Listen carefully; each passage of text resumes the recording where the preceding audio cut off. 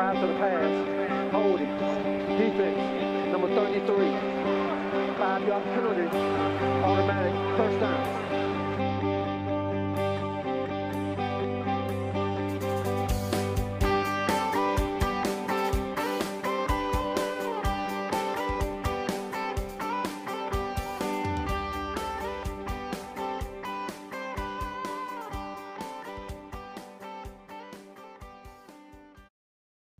Greetings and welcome to the 4th and Inches podcast. I'm your host, Pereira, and we're here today for a very special episode of the Roger Goodgroves Officiating podcast. And we have our residential UK Zebra rules expert, Roger Goodgroves, here with us today. How's it going, Roger? Very good, thank you, sir. Yeah, just about recovered from the Super Bowl. So now we're into the exciting Spring League time. Exactly, and that's why we're here today to talk about the USFL. So we've got a very special guest with us here today, the Dean of Rules Experts of Fox Sports and the former Senior Vice President of Officiating for the NFL, Mike Pereira. How are you doing, Mike? I am doing great. It's phenomenal to be with you guys. 100%. The honor is ours, to be honest. I'm very, very happy to have you on board, giving the UK guys a bit of a background about yourself. Now, I just want to start off, obviously, for those who don't know, obviously they may have seen you on Fox Sports. You actually grew up playing baseball on a scholarship at Santa Clara University, going on to be inducted into their Hall of Fame. You've had a great officiating career, rising through the ranks. And then you joined the NFL in 1996. A couple of years later, you were promoted to supervisor of the officials. And after 14 years after leaving the NFL, you're appointed as the very first TV analyst for officiating. And, it's because of people like yourself is why, me and Roger are doing this podcast today. So, it's an absolute honor for us to have you here. And obviously now we've got the resurfacing of the USFL and, those guys who were around sort of in the early 80s will know about the previous USFL experience, but now obviously there's a new era now and you're very much a big part of it now. Yeah, it's amazing when I think back about my career, and I say think back because it's been a long career. I mean, essentially, I first started officiating in 1970. So if you look at the number of years, 52 years that I've been involved, either on the field or in the administrative side or in the media side. And, part of my rise through my career involved training and teaching, and as the head of officiating for the NFL, the head of officiating for the Western Athletic Conference. And particularly exciting to me right now is I'm kind of, at the twilight of my career, I'm going back full circle. So I'm going back to running a program, the USFL. And so it brings back an opportunity for me. And I think officiating is all about opportunities. And in some cases, when you're off of the field and when you think about the administrative side, when you are like I was in charge of the WAC and in charge of the NFL, it's an all-encompassing job and you barely have time to breathe and you make mistakes. But they're mistakes you don't realize until you're basically done. And you look back and say, oh God, I could have done this better. I could have handled this situation better. And so then now all of a sudden I've got this opportunity to circle back and go back and do it again and think about those things that I would have done differently and being able to approach this job a little bit differently. And that excites me. Yeah, 100%. And we're going to obviously, go into that, in particular with the USFL and, what changes are being implemented compared to, the NFL. But just sort of going back to the beginnings, what's sort of been the most proudest moment of your career? Because obviously you've done a lot. Well, I mean, I think the proudest moment is when I first got in the NFL. When I first got the call in 1996 that I was invited in to work the league. My father was an official, and he officiated on the collegiate level, not the what are called the Power Five conferences. So he wasn't in the Pac-8, which is what it was called back in his day, but he did a couple of small college conferences. And when I started to apply for the NFL, he was right there with me. He was part of the process. He used to, any mail that I get from the NFL, he would open up and read it, even though it wasn't addressed to him, because he was so excited about the process. And that day I got the call from Jerry Seaman saying that I was in, that I had been accepted after going through all of the process of the background investigation and all this stuff. That call was special. Yeah. It wasn't as special as the call that I got to make to my dad, to tell him that I had made it. And I'll share with you what he said, because it was kind of fascinating. He was headed to a golf course in Stockton, California, when I got the call from New York from Jerry Seaman. And so I called the golf course and I asked if he was there yet, and they said no. And I said, well, have him call me as soon as he gets there. Nothing's wrong. Everything's okay, but have him call me as soon as he gets there. So he calls me and says 10 minutes later and said, what's up? And I said, I got in. And he said, you got in what? And I said, Dad, I got in the NFL. And there was silence on the other end of the phone. He probably went for a good 20 seconds without saying a word. And I was getting kind of emotional, thinking, man, my dad is so proud of me. And finally, after about 20 seconds, he just said on the phone to me, he said, just don't screw the San Francisco 49ers. And he hung up the phone and left. And he said, he went out and played golf with his buddies. And, but I knew that was the moment that he was probably most proud of what I had accomplished in officiating, even more so than the administrative side, which was great, but the actual on the field achievements were really special. No, it's an amazing story, that, Mike. And I can imagine as soon as the phone was put down, the emotions may have then run high, telling all his friends on the golf course what was happening. So that's certainly a great moment for yourself. The podcast that me and Roger tend to do is we talk about week to week some of the officiating decisions that were made. And this is coming from one of the listeners of the show. Just based on around the Super Bowl, it's sort of about the occasion of the Super Bowl. So do you think officials at the highest levels of sport should consider the spectacle and excitement of the sport when officiating in these big moments, or are they solely focused on the game in hand? How do you get away from sort of not being awed by the whole situation? Because it's hard not to. Well, surely. it's impossible. It's impossible not to, because it's a different game. I mean, the Super Bowl is a different game. I mean, when you think of an NFL regular season game, or even a playoff game for that matter, if it is a Sunday game, you fly in on Saturday. You fly in on Saturday, you have your meetings, you have a bite to eat with your crew in most cases, and then you get up and you normally have a church service of some kind, and then you get ready and you go to the game, and then you work the game, and then you hop on a plane and go home. So it's really a Saturday, Sunday.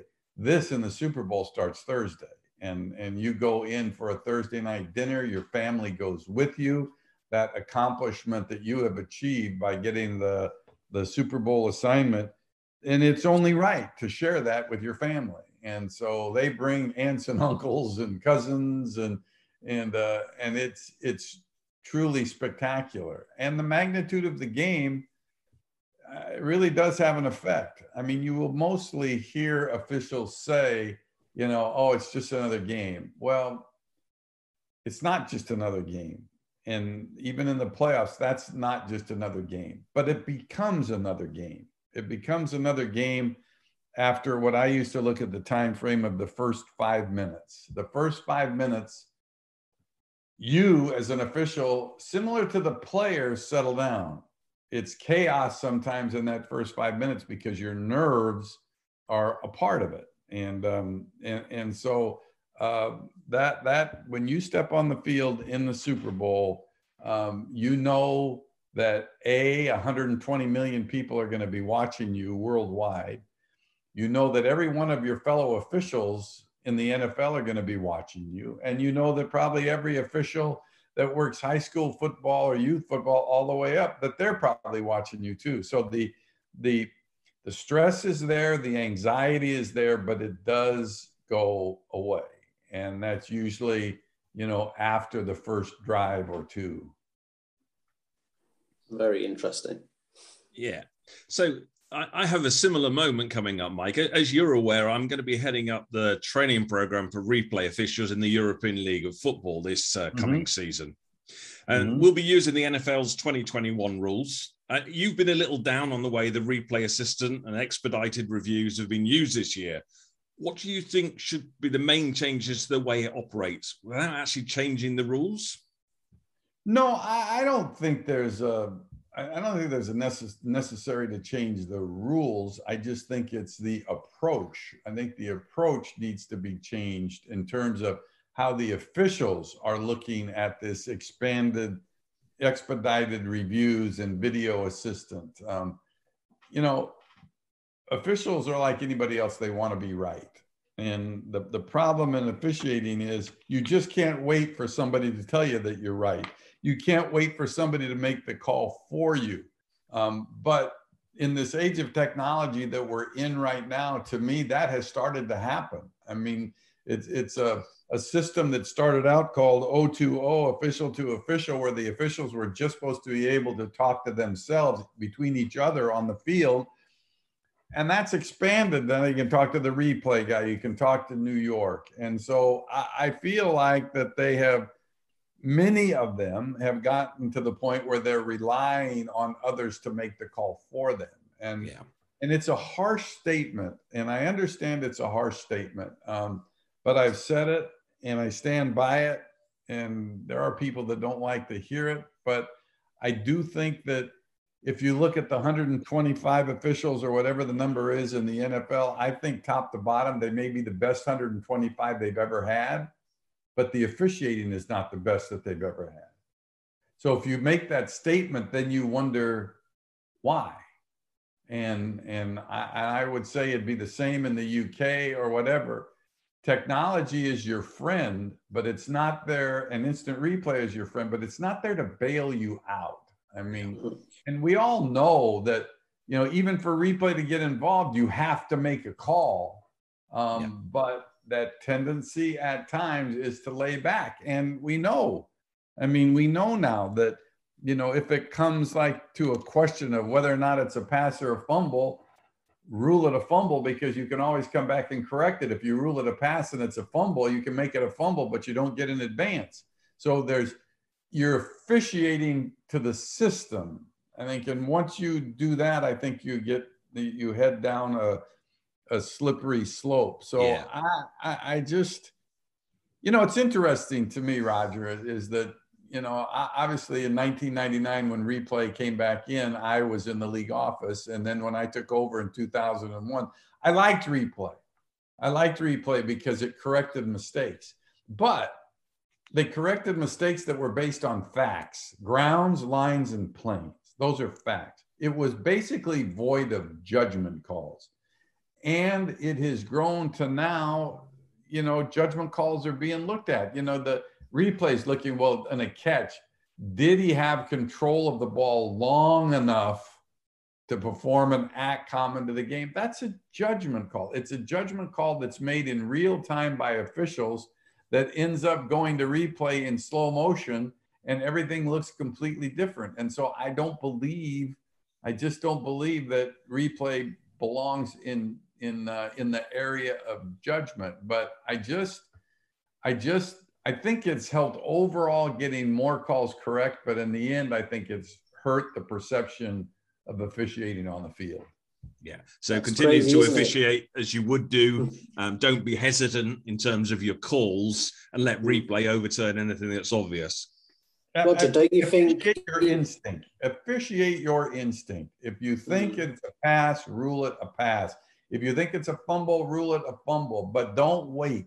Don't think. Don't think. The problem is you force yourself to think, well, I think it's this, but if I do this, and then you look hesitant, and that's not good. Anyways. Yeah. I was going to say, Roger, don't you think even in our own national sport, that's exactly the critics, the fans have, like in soccer, for example, we could be talking about soccer here as well, and it's exact same perception. Yeah. Don't rely on the technology. It's always been the case. Don't re-officiate with replay is my mantra. So just picking up on what you said about the officials, I mean, we both know that the officials will make multiple judgments on every play and thousands of judgments in every game and get over 95% of them right. However, fans will always concentrate on the small percentage of errors. Do you feel there's a way to improve the perception of officiating amongst the fan base? Well, let me go back to the first part of that. I think you're not giving the officials enough credit for their accuracy, because to me, I mean, I think when I look at a typical NFL game, there's 10 decisions at minimum that have to be made every single play. And when you take into consideration that there's 150 plays, that's 1,500 decisions that are made. Now, some of those decisions are, is it a hold? Is it not a hold? Is the formation legal? Is it not? Is it illegal contact? Is it not? Those decisions that on things that aren't called, 1,500 a game, and they're 99% right. I mean, which is incredible. Anybody that's 99% correct on anything they do in real time deserves a hell of a lot of credit. But that being said, the expectation of officiating always has been 100% accuracy. And it's not possible. It's just not possible. Whether we're talking about American football or whether we're talking about the world game of football, and I prefer to call it football because it is the true football, things happen so fast. Players are so fast. There's a lot less officials than there are players. And so you're not going to be 100% right. Just like a player is going to miss a penalty kick. I mean, a player is going to fumble a football. A coach is going to call a wrong play. That's okay.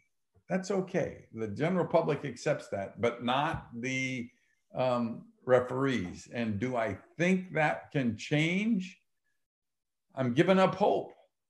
I mean, I have started to give up hope. And the problem really is starting so early now that on the youth levels here in the States, when you talk about youth football, the parents are awful.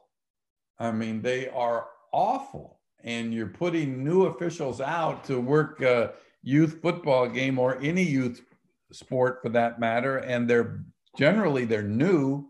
And so here they go out there new and not at their, obviously the most competent that they would be. And they just get screamed at by parents. So they quit.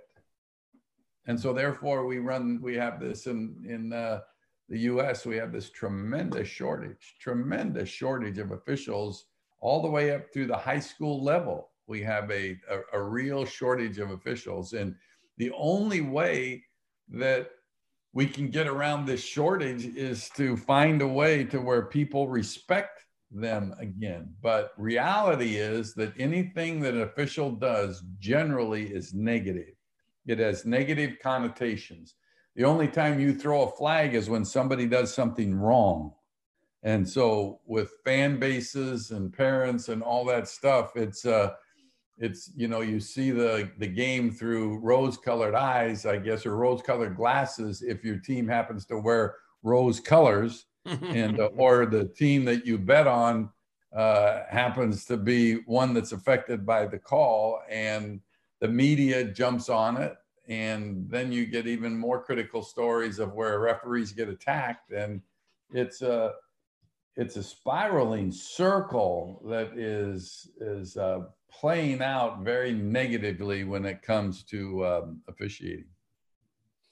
Yeah, I completely get that, Mike. And you touched upon there slightly about sort of sports betting, which brings me on to my sort of next question. Now, it's now becoming a situation with sports betting now that it's no longer just the overall result, you know, that officials are getting heat for. It's also sort of individual situation plays. You know, like replay, it's hard to put the genie back in the bottle, but does betting alter the way officiating has been over the course of the last sort of decade or so? Has that had an impact on officiating, do you feel? Well, I mean, I can't speak to all, you know, all levels when it comes to betting. We know, excuse me, we know that it did penetrate the NBA when they had their controversy quite a few years ago, where the official was giving information to a gambling syndicate, and that hurt officiating everywhere. I mean, that hurt it on all levels and all sports when that happened. I'd like to think that it couldn't happen in the NFL because of the consequences in terms of you know, what it would cost you, of course, your job and your livelihood. And remember that the NFL officials are basically, I wouldn't call them part-time, but close to part-time officials. And you know, when that thing happened with Tim Donaghy in the NBA, our assistant commissioner at the time, Roger Goodell, who's now the commissioner, came to me and said, the good thing is it wasn't us.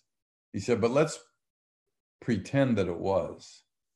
And so how are we going to look at our systems to make sure that we were going to have people that weren't going to get involved in something like that? So we went to yearly background checks. We wouldn't send out assignments in advance beyond 3 weeks, so that anybody would have a hard time tracking officials. But listen, it's possible. I mean, it's possible it could happen. And we know that it's happened, you know, in the world sport of soccer, of football, that it's happened. And so you can't discount it. But if you look at over time, the number of times that it has happened is so minimal that I don't think that anybody should feel threatened by that. Now, 38 states in the United States have legalized gambling, and probably at some point all 50 will. And so there's going to be more of a presence of it. But I just, you know, maybe I'm being too much of a purist, and maybe I'm putting too much faith in my own people, my officiating fraternity. But I just don't see it happening. They worked so hard at it over so many years. And even in the NFL, I will tell you, Roger, and you know, it was amazing when we recruited people to officiate in the NFL. There's a reason we did background checks. And not only was it just to check their background, but to check, I remember when they came to see me, they wanted to go to my bank. I mean, they wanted to see what my financial status was, to make sure that I was in good financial straits, so that I wouldn't be subject to anyone coming to me and making some type of overture. But, you know, again, I can't sit here and be totally honest with myself and say it would never happen. Hey, Mike, you mentioned that obviously, you know, replays moving toward judgment calls, and that's not necessarily a good thing. How do you want to see it used in the USFL? Well, I want it to be much more limited.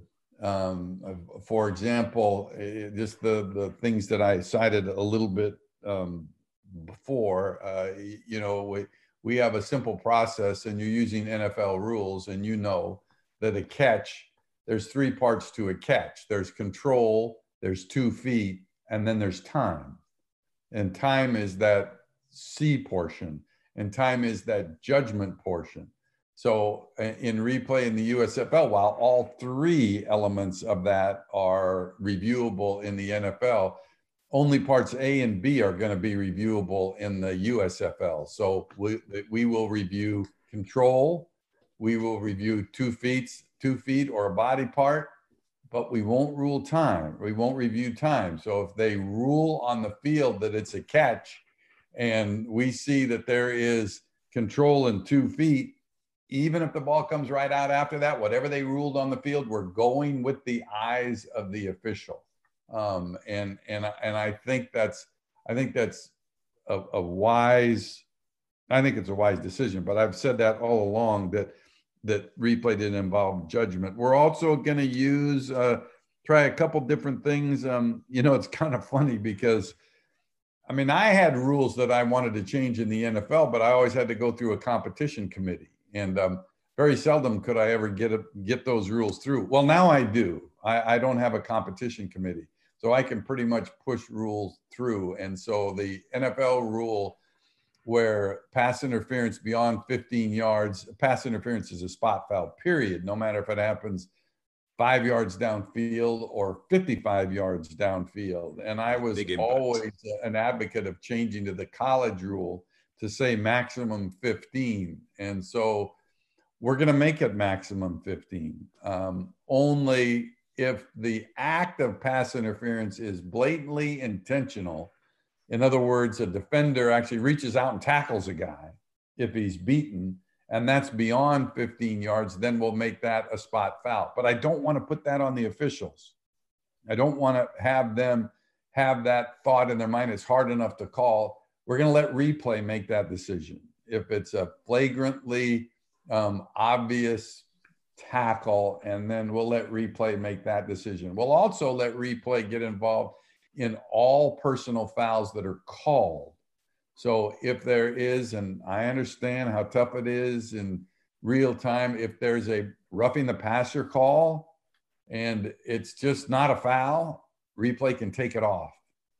If it's a hit on a defenseless player, so many of those are bang, bang, and they're big hits, and it looks like it's the head or neck area, but in reality, it's shoulder to the chest, replay can take it off. So replay will have the ability to remove calls that are made, personal foul calls that are made. They can't add them. They can't call them. They can only take them. They can only take them off. So that's some of the nuances that we're doing with replay. We're only going to give a coach one challenge. And like I say, the entire center, replay center, is going to be in Los Angeles. And we have the Hawkeye system there now. And we will be in touch. We will be on air with the broadcast crew. We will be, the referee will not be going over to the sideline to look at the monitor. We're very concerned about the overall length of the game. So he will just be told what the decision is. And I think it will, I think it'll be good. It's kind of, in a way, what it's doing is what's almost been done before. It's eliminating the middleman. Yeah. It's eliminating that replay official on site at the stadium, when in fact, if you eliminated what the NFL is doing now with expedited reviews and video assistance, you could probably do it in the NFL too. But since we're not doing expedited reviews or video assistance, we'll just do it all from Los Angeles. So going back to your time at the NFL, you talk about changing things and how difficult it was because of the competition committee, but you were the man who took the umpire out of the defensive backfield. Is there a place where the NFL can place an eighth official on the field without putting the umpire back in the old spot? No, sure. Yes, you could. I mean, I don't know where you would. I think that the game is properly officiated with 7. My reason for moving the umpire into the offensive backfield was purely for safety reasons, for my umpires who were getting the crap beat out of them by linebackers. And when I made the decision to do that, and that was my last year, it was kind of like my parting gift to the officials before I left and went to Fox. But when I told the umpires, they all argued with me, in their group of 17. No, we don't want to move out. We want to be there. We like all that contact. It's why we're tough. And then when the meeting was over, it's like 2/3 of them came to me and said, my wife thinks it's a good idea what you've done. And they were getting just beaten up. And the coaches told me, they said, you can't move him. You can't. Why? Because we're using him for a pick. Well, that's why I'm moving him. Because you're using a 55 or 60-year-old guy as a pick with a tight end who's 245 pounds, and the guy's getting nailed, but it creates some holes, and you may have seen it in the San Francisco 49ers Dallas Cowboy playoff game on the last play when Dak Prescott elected to run on a quarterback draw, and then time ran out on him. And time ran out because the umpire didn't get there as quickly as he would have if he'd have been in his normal position before we made that move to move him to the offensive side. But, you know, I will stand by my decision that our umpires are healthier. They're more mobile, and what holes that were created, you know, basically 9 times out of 10 can be fixed in replay anyways. And I'm just not for an 8th official. If we put him, Roger, if we put him somewhere else, what do we want? We want another opinion. So what do we want? More opinions on one side of the field on whether it's pass interference or not. I don't want an increase in penalties. I just don't want an increase in penalties. I mean, to me, the game is a bit over officiated as it is. And to add another perspective, I think just creates the possibility of adding more penalties, which, you know, I don't think fans come to enjoy penalties or to watch the referee throw yellow flags. Yeah. Yep. That you just saying that actually reminds me of my 8-year-old. He's very much into the NFL, and at the beginning of each play, he will test me, and he will literally call out the flags before the flags get thrown. It's astonishing. I think he's a future official for sure. Well, we need to get him on the field. Yeah, I was going to say, he's 8 years old. Is that what you said? He's 8 years old, and no, he's ready. Come on, he's ready. What the heck? But obviously, thinking about the future brings me to the next question. In terms of developments in officiating, you know, how do you see that sort of developing with not only the USFL, NFL, but just, you know, other leagues? How do you see things developing in, say, like 5-10 years time? Well, I mean, obviously the big question is going to be, do we ever stop the locomotive that is called technology? I mean, are we going to let them get more and more involved? And if we do, are we going to be facing, you know, what we're beginning to face in the Major League Baseball here in the States, in AAA baseball? Are we going to have the robotic umpire, the electronic ball, strike ball? You know, all of those things, which I'm wholeheartedly against. I think, look at generally, I think I would say that, you know, if I look at a 10-year period, it's like not, I mean, obviously with replay, there's been those changes, but I think the overall concern, one of the overall concerns that I have with officiating, and it's a different concept. It is a different concept, but I think we've taken the artistry out of officiating. There's 2 types of officials. There's 2 types of approaches to officiating. There's the scientific approach, and there's the artistics approach. And I think we've gone way too far to the scientific approach, where things are black and white, where fouls are black and white. And I think that it's become, I don't want to say analytics, because maybe that doesn't really play into officiating decision, but it almost seems like it has to some degree. It's like common sense is being taken out of officiating. And there's a lot of reasons for it.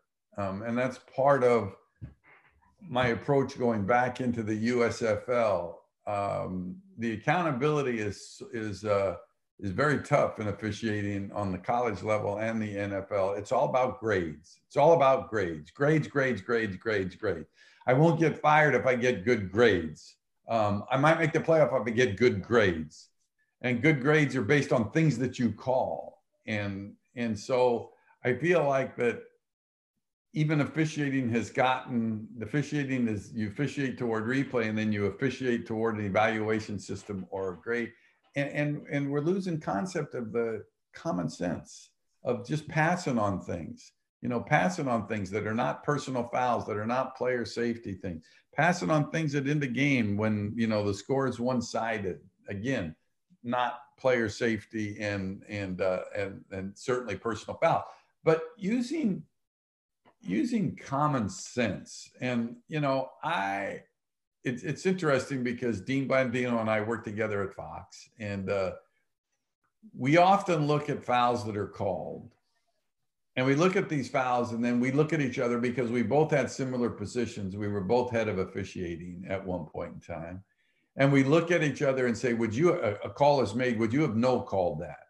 No call means that the official should have called it and you downgraded him for not calling it. And so often we both look at each other and say no. And so if you're saying no, you wouldn't have no called it, then why are these calls being made that are edge calls, that are marginal calls? And I just think that we need to kind of get away from the scientific approach and go to the artistic approach, which is to let's care a lot about game flow. Let's care a lot about how the game plays out. Let's let the players within reason control the game. And I would hope, that's going to be the approach that we take into the USFL. And I would hope that even on the college level, we get back to that a little bit. College is better, I think, at it than the NFL is at this point. But that's where I would like to see it go. So picking on that, the USFL holds its first draft today. Right. You've beaten them to it with your selection of officials. What can you tell us about them? Well, I think I have the best group of amateur officials that I possibly could have. Most all come from the Power 5 conferences. 32 of the 35 there's 5 crews of 7. 32 of them come from the Officiating Development Alliance, their program, ODP. So they're all future NFL officials. Matter of fact, at some point before the season even starts, I'd say a minimum of 7 officials that will be working in the USFL will be going to the NFL after the USFL season. So I really think we have an outstanding crew, very diverse crew. We're about very close to 50% minorities in our organization. 4 of our 5 referees are minorities. We have 4 women that I think do outstanding jobs, one of which I think will be elevated to the NFL. And so it's really a good group. And it's interesting, Roger, because when I agreed to do this, the one thing that obviously the first thing to do was try to put together a staff. And 35, we targeted 35 people. And we reached out to them and say, would you do this for less money than you're going to get in college? You won't get as much money.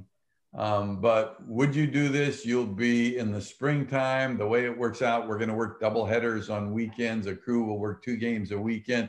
You'll be away from home 5 weekends in the spring. I thought maybe of our targeted group, maybe out of 35, I thought maybe 28 would agree to do it. 35 out of 35, without any hesitation, said that they would do it because they're officiating junkies. They love officiating, and anybody that does it loves it. Anybody that survives that first turmoil of 3 years when you don't know a lot about what you're doing and you face a lot of the sportsmanship issues, you all of a sudden realize that you're doing something that makes you unique. You're doing something that 99% of the population wouldn't have the guts to do themselves. And yet you're doing it. And you're putting your butt on the line. And it's phenomenal. It's an adrenaline rush. And so it's like, I'm thoroughly convinced that if you took if you ask 35 officials who are currently working in the NFL if they wanted to do the USFL and their collective bargaining agreement would allow them to do so, it doesn't, but it would allow them to do so, they do it. Because A, that's the way you get better, is getting more repetitions, and B, once you get hooked on it, man, it's just something that really feels good to do. It feels right. And you make mistakes and you hurt when you make mistakes, and you'll never forget your mistakes. But you know that what you're doing, 99% of the country couldn't do, which is just a fantastic feeling. Yeah, absolutely. I know that Suk wanted to ask a question that came in from a fan in relation to the NFL, but I think it also probably applies to USFL from the rumor I'm hearing. So, Suk, for you, 4th and 12? Yeah, one of the fan questions were, what one NFL rule would you change and why? Well, I always felt that the one was pass interference, and that was the one to me. And my reasoning behind it was, it's A, the hardest call to make on the football field most of the time, and B, it's the most punitive, and so you're putting the official under so much more pressure. And he's all of a sudden throwing a flag that could create a 40-yard penalty. And when I ran the league, I used to really be bothered by, a pass interference call that was a 45-yard penalty, and it turned out that it was incorrect. And so therefore you gave 45 free yards to a team, and, you can kick a guy and get a maximum 15, but no other penalty in the book gives you, that much penalty. Or you pull his jersey, as he's trying to stretch for the ball, and it's a 40-yard penalty. So that was the one I said, if I was commissioner for a day, that would be the one I would change. But I didn't want to be commissioner for a day unless I got 1/365th of Roger Goodell's salary. then maybe then I might be commissioner for a day. So that was the one that I wanted to change, that we are experimenting with in the USFL, and then trying to put some excitement back into the game as an alternative to the onside kick. And the onside kick, with the restrictions in the NFL on how you line up, is really the recovery rate is like ridiculously low, in 5% range, when it used to be under the normal formations up to 12% or something. So we did this in the AAF, when the AAF, the Alliance of American Football, when they played, we had a 4th and 12 play that basically said, you get a shot, 4th and 12, you make a first down, you keep the ball. So what options are better for you? Do you onside kick it and try to get it, or we'll give you that option to run a play? And wasn't used a lot in the AAF. I think it will be used more in, at least that's my sense in talking to some of our coaches, that it might be used more in the USFL. But and then again, I in the AAF, Sig, we had the sky judge, and so I was a proponent of the sky judge. And in reality, in the USFL, as a sky judge, I mean, because he can take off those penalties that are called. So that's like step one. He can take off the penalties that are called. And by the way, you know who that sky judge is, right? You are aware of who that is. I'm guessing Steve Strimlin, but you tell me. No, it's me. Ah, hey, okay. I will be the one, but undoubtedly I will have Strimling somewhere close to me, and have some good people close to me to make those decisions. So, talking one other change that everybody, certainly in the playoffs this year in the NFL, didn't like the overtime rule, and I know you flipped your own position on it. So, what can we expect from the USFL in overtime? We're going to go more to like your true sport, football. We're going to have a shootout. And the scoring, when you watch it on the screen, will be much the same. I mean, you will see it's a three, you get three shootouts, 3 plays. Each team gets 3 plays. They run alternatively. So one team runs a play. We're going to just do it simple, like from a normal 2-point conversion. So you snap from the 2, you make it, you get 2 points. Then the other team gets an opportunity. And if they make it, it's 2 points. 3 rounds. And at the end of 3 rounds, if it's tied, then we'll play sudden death.